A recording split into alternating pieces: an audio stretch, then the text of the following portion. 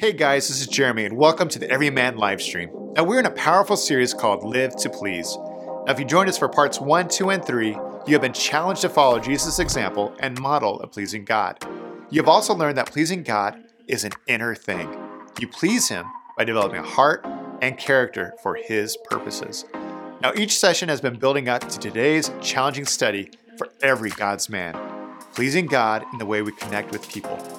Now, men's expert and pastor Kenny Luck is going to remind all of us from the Bible that God is a good father, and all good fathers want their sons to treat others in a good way. So get ready to be stretched and inspired to seek God's will for every relationship you have. But before we dive into today's study, why don't you share this powerful message with your friends? Now let's go live to Crossline Church in Laguna Hills, California, and join Pastor Kenny for part 4 of Live to Please.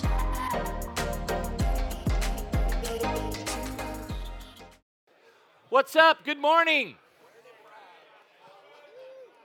If you have a Bible, you can open it to 1 Corinthians chapter 9. That's going to be a key passage for this morning. We're in a series called Live to Please, and I'm going to start this morning with a question. How many of you guys know what a hot tip is? You know what a hot tip? So the best hot tip which changed the trajectory of my life. Okay, now this is big, right? That's a big buildup, right?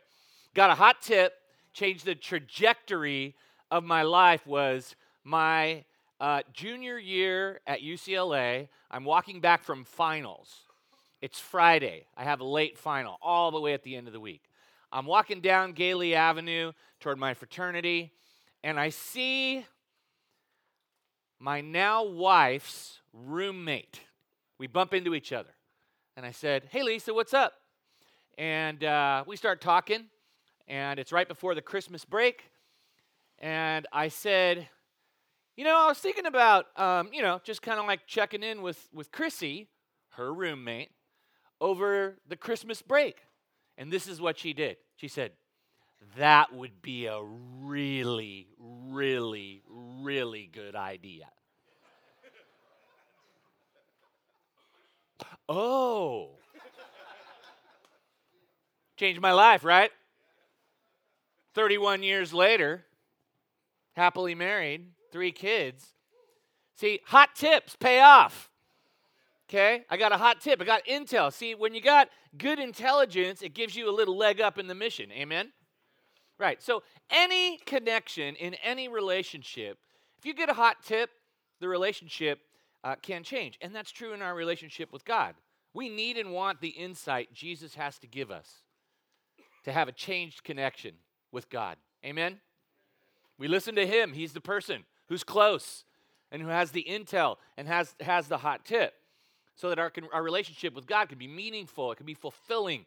And so we need and want the insight from the life of Jesus and how He lived and from the Bible. And so that's what we're talking about in this series, Live to Please. Let's look at the Bible in 2 Corinthians chapter 5. I'm going to start off with that. Here's a hot tip. Ready? Let's read it together. "So whether we are here in this body or away from this body, our goal is to please Him. For we must all stand before Christ to be judged. We will receive whatever we deserve for the good or evil we have done in this earthly body." Right? Hot tip, clear goal. Right? There you go. Bible saying. Gonna make it simple. In the battle of simple versus complicated, the Bible makes it really simple. Wherever you are, whoever you're with, whatever you're considering, whatever meeting you're about to go into, whatever bad situation you're about to enter, do what pleases God. All right? It's like that. In this passage, it's like that saying in Gladiator. What we do on earth echoes in, we got some movie fans here. What we do on earth echoes in eternity, because if while we're here on earth, if we live to please Him, this passage from Scripture just said that echoes into eternity. We will each receive whatever we deserve for the good or evil we have done in this earthly body.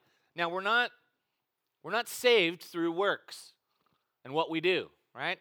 We're saved by grace, the Bible teaches, but we're rewarded by works, all right? You can't do anything to win forgiveness of sin and a home in heaven. Jesus did all that, all right? But the things that you do on earth to please God, that goes forward. Otherwise, why would Jesus say, store up for yourselves treasures in heaven? All right? There's an incentive to please God while you're on earth. Now that we got the hot tip and the clear goal, let's look at this key passage from 1 Corinthians 9, 24 to 27. Let's get behind it with some energy. Ready? Do you not know that those who run in a race all run, but only one receives the prize? Run in such a way that you may win. Everyone who competes in the games exercises self-control in all things. They then do it to receive a perishable wreath, but we an imperishable. Therefore, I run in such a way as not without aim. I box in such a way as not beating the air, but I discipline my body and make it my slave, so that after I have preached to others, I myself may not be disqualified. So you might want to circle on the second line, it says, exercises self-control. So when you get the hot tip and you get a clear goal, then it's all about disciplining your body, your life, your energy, your choices toward that goal in order to win, right? And the metaphor, I love the boxing metaphor. There's a good running metaphor, but I kind of like the boxing metaphor a little bit better because in a boxing match, there's punches thrown and punches what? Landed, right. So it doesn't matter if you're swinging and missing, okay? And in life and in the spiritual life, and while you're here on earth, you know, my job as your pastor is to help you swing and land punches, all right? Now, if you listen to the world and you listen to your flesh and you listen to culture out there, in this life, you're going to swing and miss. But if you listen to the Bible, you're going to land punches. And so that's what we're talking about. So here's just a little summary. Write this down. A clear goal rallies my energy. Right, write that down. A clear goal rallies my energy. Secondly, a clear goal harnesses my resources. I got physical resources. I might have material resources. I have relational resources. Third, a clear goal narrows my choices. I'm not going to please everybody. I'm not going to do everything. I can't do everything. I got to narrow my choices because I have a clear goal. And then lastly, and on this point of throwing and landing punches, a clear goal empowers my discipline. It empowers my discipline. Got a hot tip, got a clear goal. Man, I got energy, resources, choices, and discipline behind that hot tip. I mean, that's what I did with my wife. I went home on Christmas break, and I looked at that phone on my parents' bed, you know, back when we had landlines, you know, in the Jurassic era, you know. And I'm looking at that phone, I'm just like, man, do I call her? Do I not call her? Do I call her? Do I not call her? Well, I got the hot tip. I picked up the phone. I started a relationship. All right? Now, the Bible says that we're getting the hot tip right now that we should live on this earth to please God. Number one. And we talked in part one about how Jesus modeled that for us. He said in John 8:28, the one who sent me is with me. He has not abandoned me, for I always do what pleases him. Okay, so that's the model. Now, we're building a bridge. Jesus lives in you. All right? This is the way Jesus lived. Jesus lives in you. So it's good to assume that that same lifestyle of pleasing God would be coming out of you if Jesus is in you. In part two, we talked about, okay, great. Jesus modeled it for us. Jesus lives in me. That should be my lifestyle. Part two was, how do we please God spiritually? Jesus pleased God spiritually. How do we please God spiritually? All right? And part three, it was we please God with personal maturity. The Bible says that Jesus grew in wisdom, in stature, and in favor with God and man. All right? So we please God with personal maturity. Here in part four, we're going to talk about pleasing God relationally. All right? Pleasing God relationally, because Jesus did that. He loved people the best that any man has ever loved people. Jesus did that. And it's sort of like if you're a father and you have a son or a daughter, if you have kids, you get feedback on how they treated people, right? And you go, my son did what? Or you're like, that's my boy, right? So let's kind of wear those lenses as sons as we look at how to please God relationally. And we please God relationally, number one, by how I give grace to others. Now, after each one of these fill-ins on how we can please God relationally, you can parenthetically put after the fill-in, like God does with me. All right? Just know that. Like God does with me. All right? So we please God by how I give grace to others. Let's read Romans 5:8 together. Ready? But God demonstrates his own love for us in this: while we were still sinners, Christ died for us. So in other words, when I was at my worst, God sent his best. God gave his best. God covered me with his best. What do you need when you blow it? Someone to come in and judge you and say, I told you so. That always happens. You use the words that you shouldn't use, always, or you never, or something like that. God didn't do that. When Kenny Luck was at his worst, God provided his best grace. I didn't deserve that. You didn't deserve that, but God provided that. And so when we have an experience and an encounter like that, and we don't give it away, God has feelings about that. Look what it says in Ephesians 4:30-32. Ready? And do not grieve the Holy Spirit of God, with whom you were sealed for the day of redemption. Get rid of all bitterness, rage, and anger, brawling and slander, along with every form of malice. Be kind and compassionate to one another, forgiving each other, just as in Christ God forgave you. You see, it grieves God when a grace-receiving sinner becomes an anger-delivering destroyer. That grieves God's heart. Why? Because at your worst, he covered your worst with his grace. He covered your shortcomings. He covered your imperfections. He's covered your mistakes. At your worst, guess what you got? You got God's grace. So it grieves God when his sons, who are grace-receiving sinners, become anger-delivering destroyers. Now, when we give grace, though, it pleases God. So that's why the command in the passage is get rid of that anger stuff toward people as best as you can. Get rid of it, especially for people who are in relationship with you, and when they blow it or when their flaws come to the surface, how do you respond? I don't know about you, but I get bugged by stuff, right?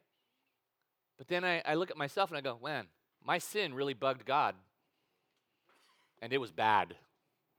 But at my worst, God sent Jesus, and he died for me so that we could have a relationship, and he covered my sin. That's why one of my favorite scenes is when there's a bunch of dudes, right, and religious guys, and Jesus is meeting with them, and then in comes the sinful prostitute into the meeting, and it's like she doesn't even see the men. She's breaking all the rules, by the way.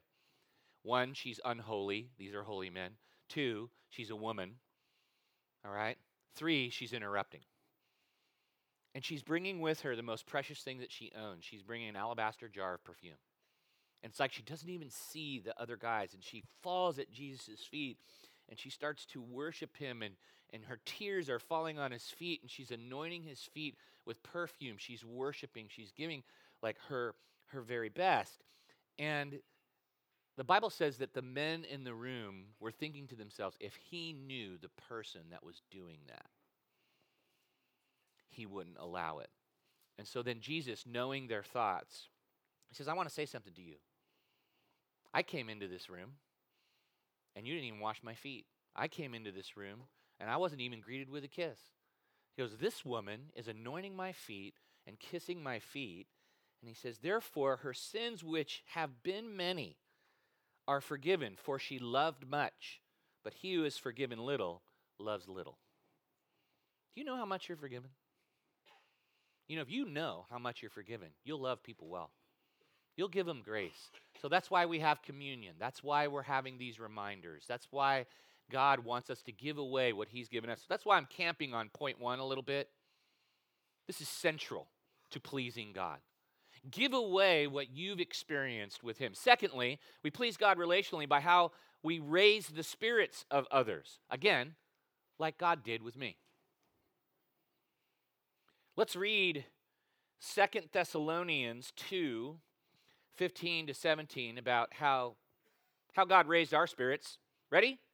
May our Lord Jesus Christ himself and God our Father who loved us and by his grace gave us eternal encouragement and good hope. Encourage your hearts and strengthen you in every good deed and word. That's pretty good encouragement from God.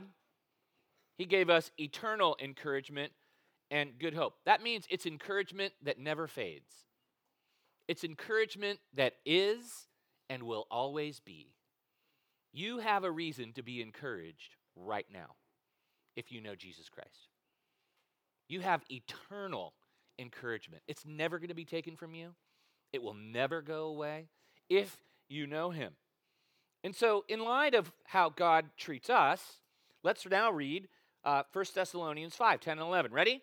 He died for us so that, whether we are awake or asleep, we may live together with him. Therefore, encourage one another and build each other up, just as in fact you are doing. Now, why is it a command? It's a command because God knows that people walk around under-encouraged. When you're under-encouraged, you're lonely. And God hates loneliness. Amen? You see, that's why this is so important. If we know from God's word that people are under-encouraged, that's why it's a command. Jesus commands us to do what people need relationally. So if he commands us, therefore, encourage one another and build each other up, he's telling us that because that's what he does, that's who he is, that's what he's done with us. But he also knows that under-encouraged people are lonely, and lonely people are vulnerable, and vulnerable people are exploited. The devil loves to exploit my loneliness and your loneliness and the loneliness around your table and the loneliness in your coworker and the loneliness in your neighbor and the loneliness in a daughter or a son. He exploits it and he takes advantage of it and he lies to them to destroy them when they're vulnerable. When you're lonely and feel alone, aren't you vulnerable? I'm vulnerable to sin. I'm vulnerable to doing things I would never do if I was walking around a little more encouraged. Amen? So just make this assumption, guys. People around you are under-encouraged. But the most encouraging people on the planet should be followers of Jesus because they've been given eternal encouragement. So I please God relationally by how I give grace to others, by how I raise the spirit of others. Third, by how I meet the needs of others. And again, parenthetically, like God does with me, how God met my need. Jesus is teaching his guys about leadership in Luke chapter 22, and he says this to them. The kings of the Gentiles lord it over them, and those who exercise authority over them call themselves benefactors. But you are not to be like that. Instead, the greatest among you shall be like the youngest, and the one who rules like the one who serves. Let's finish it together. For who is greater, the one who is at the table or the one who serves? It's not the one who is at the table, but I am among you as one who serves. Wow. So Jesus is saying, you can lead by position, or you can lead by meeting the needs of others. I could lead by position. Jesus is saying, am I not among you as one who serves? If you're saying the greater person who's the person who sits and gets served, I should be that person because I have position. All right? Jesus is going, I have position, but I have a higher authority. Therefore, I'm going to lead by how I meet the needs of the people around me. Right? So if you want to lead and you want to please God, there should be 4 words that should be always coming out of your mouth. And you know what they are? What do you?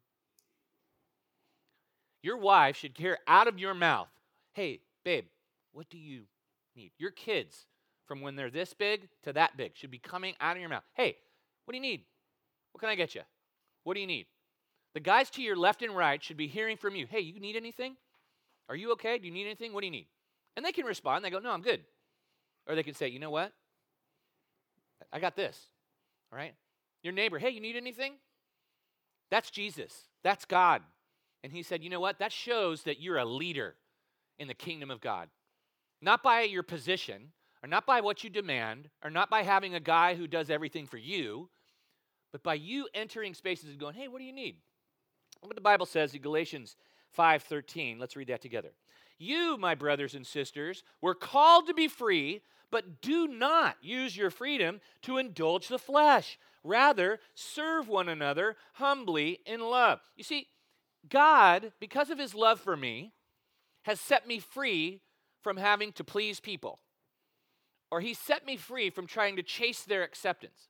He set me free from having to do stupid things to be accepted. So I'm free. And then God says, you know why I set you free? So that you could get out of your own head and about you and make it about other people. That's how you're supposed to responsibly manage the freedom that I'm giving you. You know how to use that acceptance from me, which guarantees that you're going to heaven and you're always going to be okay and I'm causing all things to work together for the good? That frees you in any moment, in any circumstance, whether you're under a lot of pressure or a little pressure, to see other people because I'm in your life. And I say I'm working everything together. You can still, in the mix of life, serve other people. Why? Because you're free. And that's how we're supposed to use our freedom. Now, here's the mindset that we're trying to build. We find it in 1 Corinthians 9:19. Ready? Let's read that together. Though I am free and belong to no one, I have made myself a slave to everyone to win as many as possible. Wow. There's a guy who gets it. He understands how to please God relationally. And it's by how he meets the needs of others. So you know what God's expectation is of his sons? Is that you'll say those 4 words a lot. You need anything? You need anything? Remember that. All right, so we please God relationally by how we give grace to others, like God did with me. We please God relationally by how I raise the spirits of others, like God did with me. We please God by how I meet the needs of others because he met my need and he modeled it. All right, 4th, we please God relationally by how we love others courageously. Again, parenthetically, like God did. Like God did. Let's read John 15:13 together. Ready? This is Jesus talking. Ready? Greater love has no one than this, to lay down one's life for one's friends. Ooh, okay, so there's love how we receive it in culture, and it's usually eros, some kind of sexual, erotic thing, or it's just, or it's romantic, right? 90% of all songs downloaded on iTunes are about romantic love. The Bible doesn't speak in that language when it talks about love. Love is not erotic except for in Song of Songs, right? It's not always romantic. Jesus defines love and he says, it's when you sacrifice. That's how I know you love me. Not so much by the words, not so much by the flowers, not so much by the actions or the activities. It's by how you sacrifice. You say no to yourself to say yes to me. Jesus said no to his comfort to say yes to you on the cross. That's real love, right? So if you want a picture of courageous love, you're like, how do I work that out? All right? How do I love others courageously? So I've put 1 Corinthians 13, 4 through 8, and if you're looking at the notes, you'll see that there's blank spots. And what word goes in that blank spot? Okay, guess what? Put your name instead of the word love. Okay? I know some of you want to vomit right now. All right? But put your name in place of love, so it's, Craig is patient and kind. Rick is not jealous or boastful or proud or rude. RC does not demand his own way. Martin is not irritable. Gary keeps no record of being wronged, right? Dan does not rejoice about injustice, but rejoices whenever the truth wins out. JP never gives up. Ernie never loses faith. Anthony is always hopeful. Brendan endures through every circumstance. Let's finish it together. Prophecy and speaking in unknown languages and special knowledge will become useless, but love will last forever. That's how you love courageously. So if you want to do a little test, put your name in place of love in 1 Corinthians 13. And then we probably all have a lot of work to do, amen? It's like, wow. But see, that's the standard. That's the standard. Why? Because Jesus set the bar. So you're going to start making sacrificial decisions like that, and people will know, wow, he really loves well. It's not your standard, it's God's standard. So that's how we please God, by loving others courageously, and there's a picture of how to do it in 1 Corinthians 13. Let's read 1 Thessalonians chapter 2, verse 8. Ready? We loved you so much that we shared with you not only God's good news, but our own lives too. You know, if you share a lot of words about God, but you don't serve your fellow man, your words about God fall short. If you really want to love people, you share your life. You say no to yourself, and you take a part of your life, and you give it away, right? A Christian should be known not for what they take up, but for what they give up for the sake of other people, because that's how Jesus is known. Amen? All right. So that's how we please God, by how we love others courageously. Next, we love others and please God relationally by how I speak honestly to others. You know, there's 83 times in the Gospels where Jesus says, "Truly I say to you." Why does he have to say that? Because people are being dishonest with each other. People are manipulating one another with their words. People are working other people with their words. People are outright lying to one another with their words. And so Jesus predicates what he says with, "Truly I say to you." Okay? And then what comes next is the truth. All right? About anything, right? So we look at Jesus and we go, wow, he really spoke honestly to others. Again, we're building that bridge. Jesus always pleases God. One of the ways in which he always pleases God is by telling the truth and speaking honestly, right?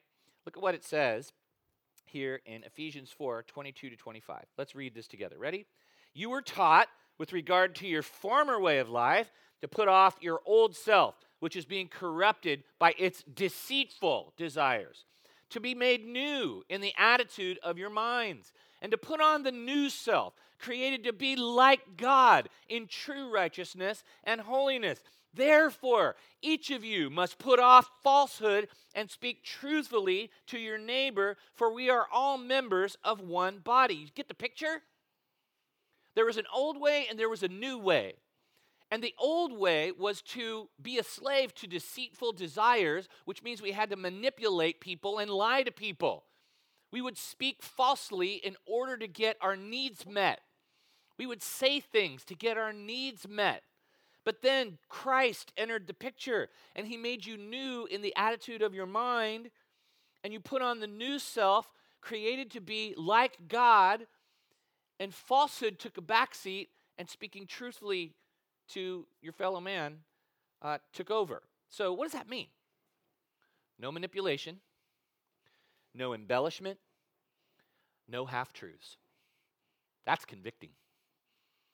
Because you know, as a man, as a sinner, as a broken dude, I'm really skilled at the art of fudging.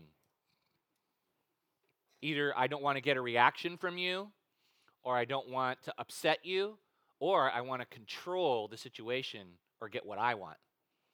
So out it comes, and it might not be all lie, but it's not all truth. You know, Jesus didn't say, I'm mostly the truth, mostly the way, mostly the life. All right, sort of the way, sort of the truth, sort of the life. Right? No, he said, I am. That's a big, right there. I am. I am the truth. So it's hard for God to get close to a self-deceiving manipulator, deceiver, and half-truther. Why? Because he's all truth. And the quicker you learn to be honest with God, honest with yourself, and honest with others, all right, the more you'll get closer to God and the more you'll become like Christ and the more you'll please God, right? So I please God relationally by how I speak honestly to others. Next and last, I please God relationally by how I pray for others. And again, like God does with me. Do you know Jesus is praying for you right now? Now, it's hard to believe that in a human perspective because we're human and like we do single unit events, right? In prayer. Well, Jesus is infinite and he's all-knowing and he is everywhere all at once and he can intercede for you at any time, all the time, because that's the nature of God. That's who he is, an amazing person, that he can do that. But look at the Bible, and look how Jesus prayed for us in John 17, verses 20 and 21. Ready? My prayer is not for them alone, his guys. I pray also for those who will believe in me through their message. That's us. That all of them may be one, Father, just as you are in me and I am in you. May they also be in us so that the world may believe that you have sent me. Wow, that's cool. Jesus was praying for us while he was on earth. He was praying for people. He was praying for you. He saw you way down the line. You know, we're part of that legacy. 3 years, 12 guys, 20 centuries of movement and answers to prayer for Jesus. People who would believe in him through the message of those who follow him, right? Now, as it relates to us, look at how prayer pleases God. Let's read 1 Timothy 2, 1 through 4, and then we'll get to discussion. Ready? I urge then, first of all, that petitions, prayers, intercession, and thanksgiving be made for all people, for kings and all those in authority, that we may live peaceful and quiet lives in all godliness and holiness. This is good and pleases God our Savior, who wants all people to be saved and come to a knowledge of the truth. So, the urgent request of God's word is that you pray for all people. The guy to your right and left, your wife, your kids. I was on a plane, and so I fly a lot, so I'm the priority after the priority after the priority. Like, I'm not like here, here, here. I'm like right there. So I get on, and I get on a little bit earlier than 4 or 5 groups. So I'm on early, and I'm sitting in 10C on the exit row with lots of leg room on purpose. And I'm watching everybody walk by. And as everybody walks by, the Lord goes, you should pray for every person. You got on the plane early. I'm like, really? Every person? And he said, really? Every person. So I'm thinking, what can I pray? What can I pray? Oh, I know what I can pray. I can pray like Jesus prayed. John 17:4. That she may know you, the only true God, and Jesus Christ, whom you did send. That he may know you, and Jesus Christ, whom you did send. That they may know you, the only true God, and Jesus Christ, whom you did send. And I'm a boom, boom, boom, boom, boom. I had 4 segments, and I confess, I'm like batting 500. So I did it on 2 out of the 4 flights. But you get the picture? It pleases God when we pray for other people. It pleases God when you, before you go to bed, you say, honey, I'm going to cover you with a blessing. It pleases God. You say, hey, what do you need? And they tell you what's going on. You just go, hey, let me pray with you. And you know, it's great to hear someone talk to God about you. It means, what it communicates is concern and authentic love. That I'm going to talk to God for you. And people, I've never met someone who goes, hey, can I pray for you? And they go, no. Can I pray for you? Of course. Why? Because they're lonely, they're hurting, they're struggling, the world is broken, there's injustice, there's problems, they have needs, they're depressed, they're sad, they're under-encouraged, they're exploited, they feel vulnerable by life. And then some man of God walks into their space and says, what do you need? What's going on? And then you just go, let me pray for you. Can I pray for you? It's not about you. It's about the object of your prayers. It's the person at the center of your prayers because he has what they need. You don't have what they need. He has what they need. But you can talk to him about them, and he can give them what he has to meet their needs. But you're the agent. When was the last time you just kind of stopped what you were doing and just say, let's pray? That's what a man of God does. Like, he brings first call. Like, instead of like second, third, or fourth option, you know, you walk into the situation, you're just like, I have all these resources, I have wisdom, I have knowledge, I'm good at stuff, I can do it, you know, I'll give them myself. No, the best thing that you can give another person is the person of Christ and what he can do. So we pray for others. Now, the reason why we did the series is because we got a hot tip. And the hot tip is, if you're living on earth, before you go to heaven, live to please God. And all you got to do is look at Jesus. Look at how Jesus lived. Look at how Jesus did his relationship with God. Right? Look at how Jesus grew in wisdom and stature and favor in God with men. He grew up. All right? He grew up. He matured. Right? That pleases the Father. And then we look at Jesus and we go, wow, he really did a lot of things for me. And he treats me the way I should treat other people in these ways. The Bible says in Ephesians 5, verses 1 and 2, it's not on your notes. This is a no cover charge, all right, for this one. It's free. It's from God's Word. It says, be imitators of God. Be imitators of God as beloved children and walk in love, just as Christ also loved you and gave himself up for us. All right? So here's the big idea, and I want you to speak this. And if you mean it, say it with energy. Say, Christ gave himself up for me. Christ lives in me. I give myself up for others. There it is. That pleases God. Christ gave himself up for us. Christ lives in us. We give ourselves up for others. Amen? All right. Let's ask God to do that. Let's ask God to do that right now in you. Let's close our eyes. Let's bow our heads. Let's go before God. Jesus, thank you that right now at this very second you're praying for us. You intercede on our behalf, the Bible says. And you can do it because you're God. You're infinite. You're all-powerful. You're all-knowing. You know every hair on our head, or not every hair on our head. But you know us better than we know ourselves. And Lord, most of all, we want to please you with our relationships. Jesus, you died for people. You died for us. And you've given grace to us. And you raised our spirits and given us eternal encouragement. You met our needs. You loved us courageously. You told us the truth. And you prayed for us.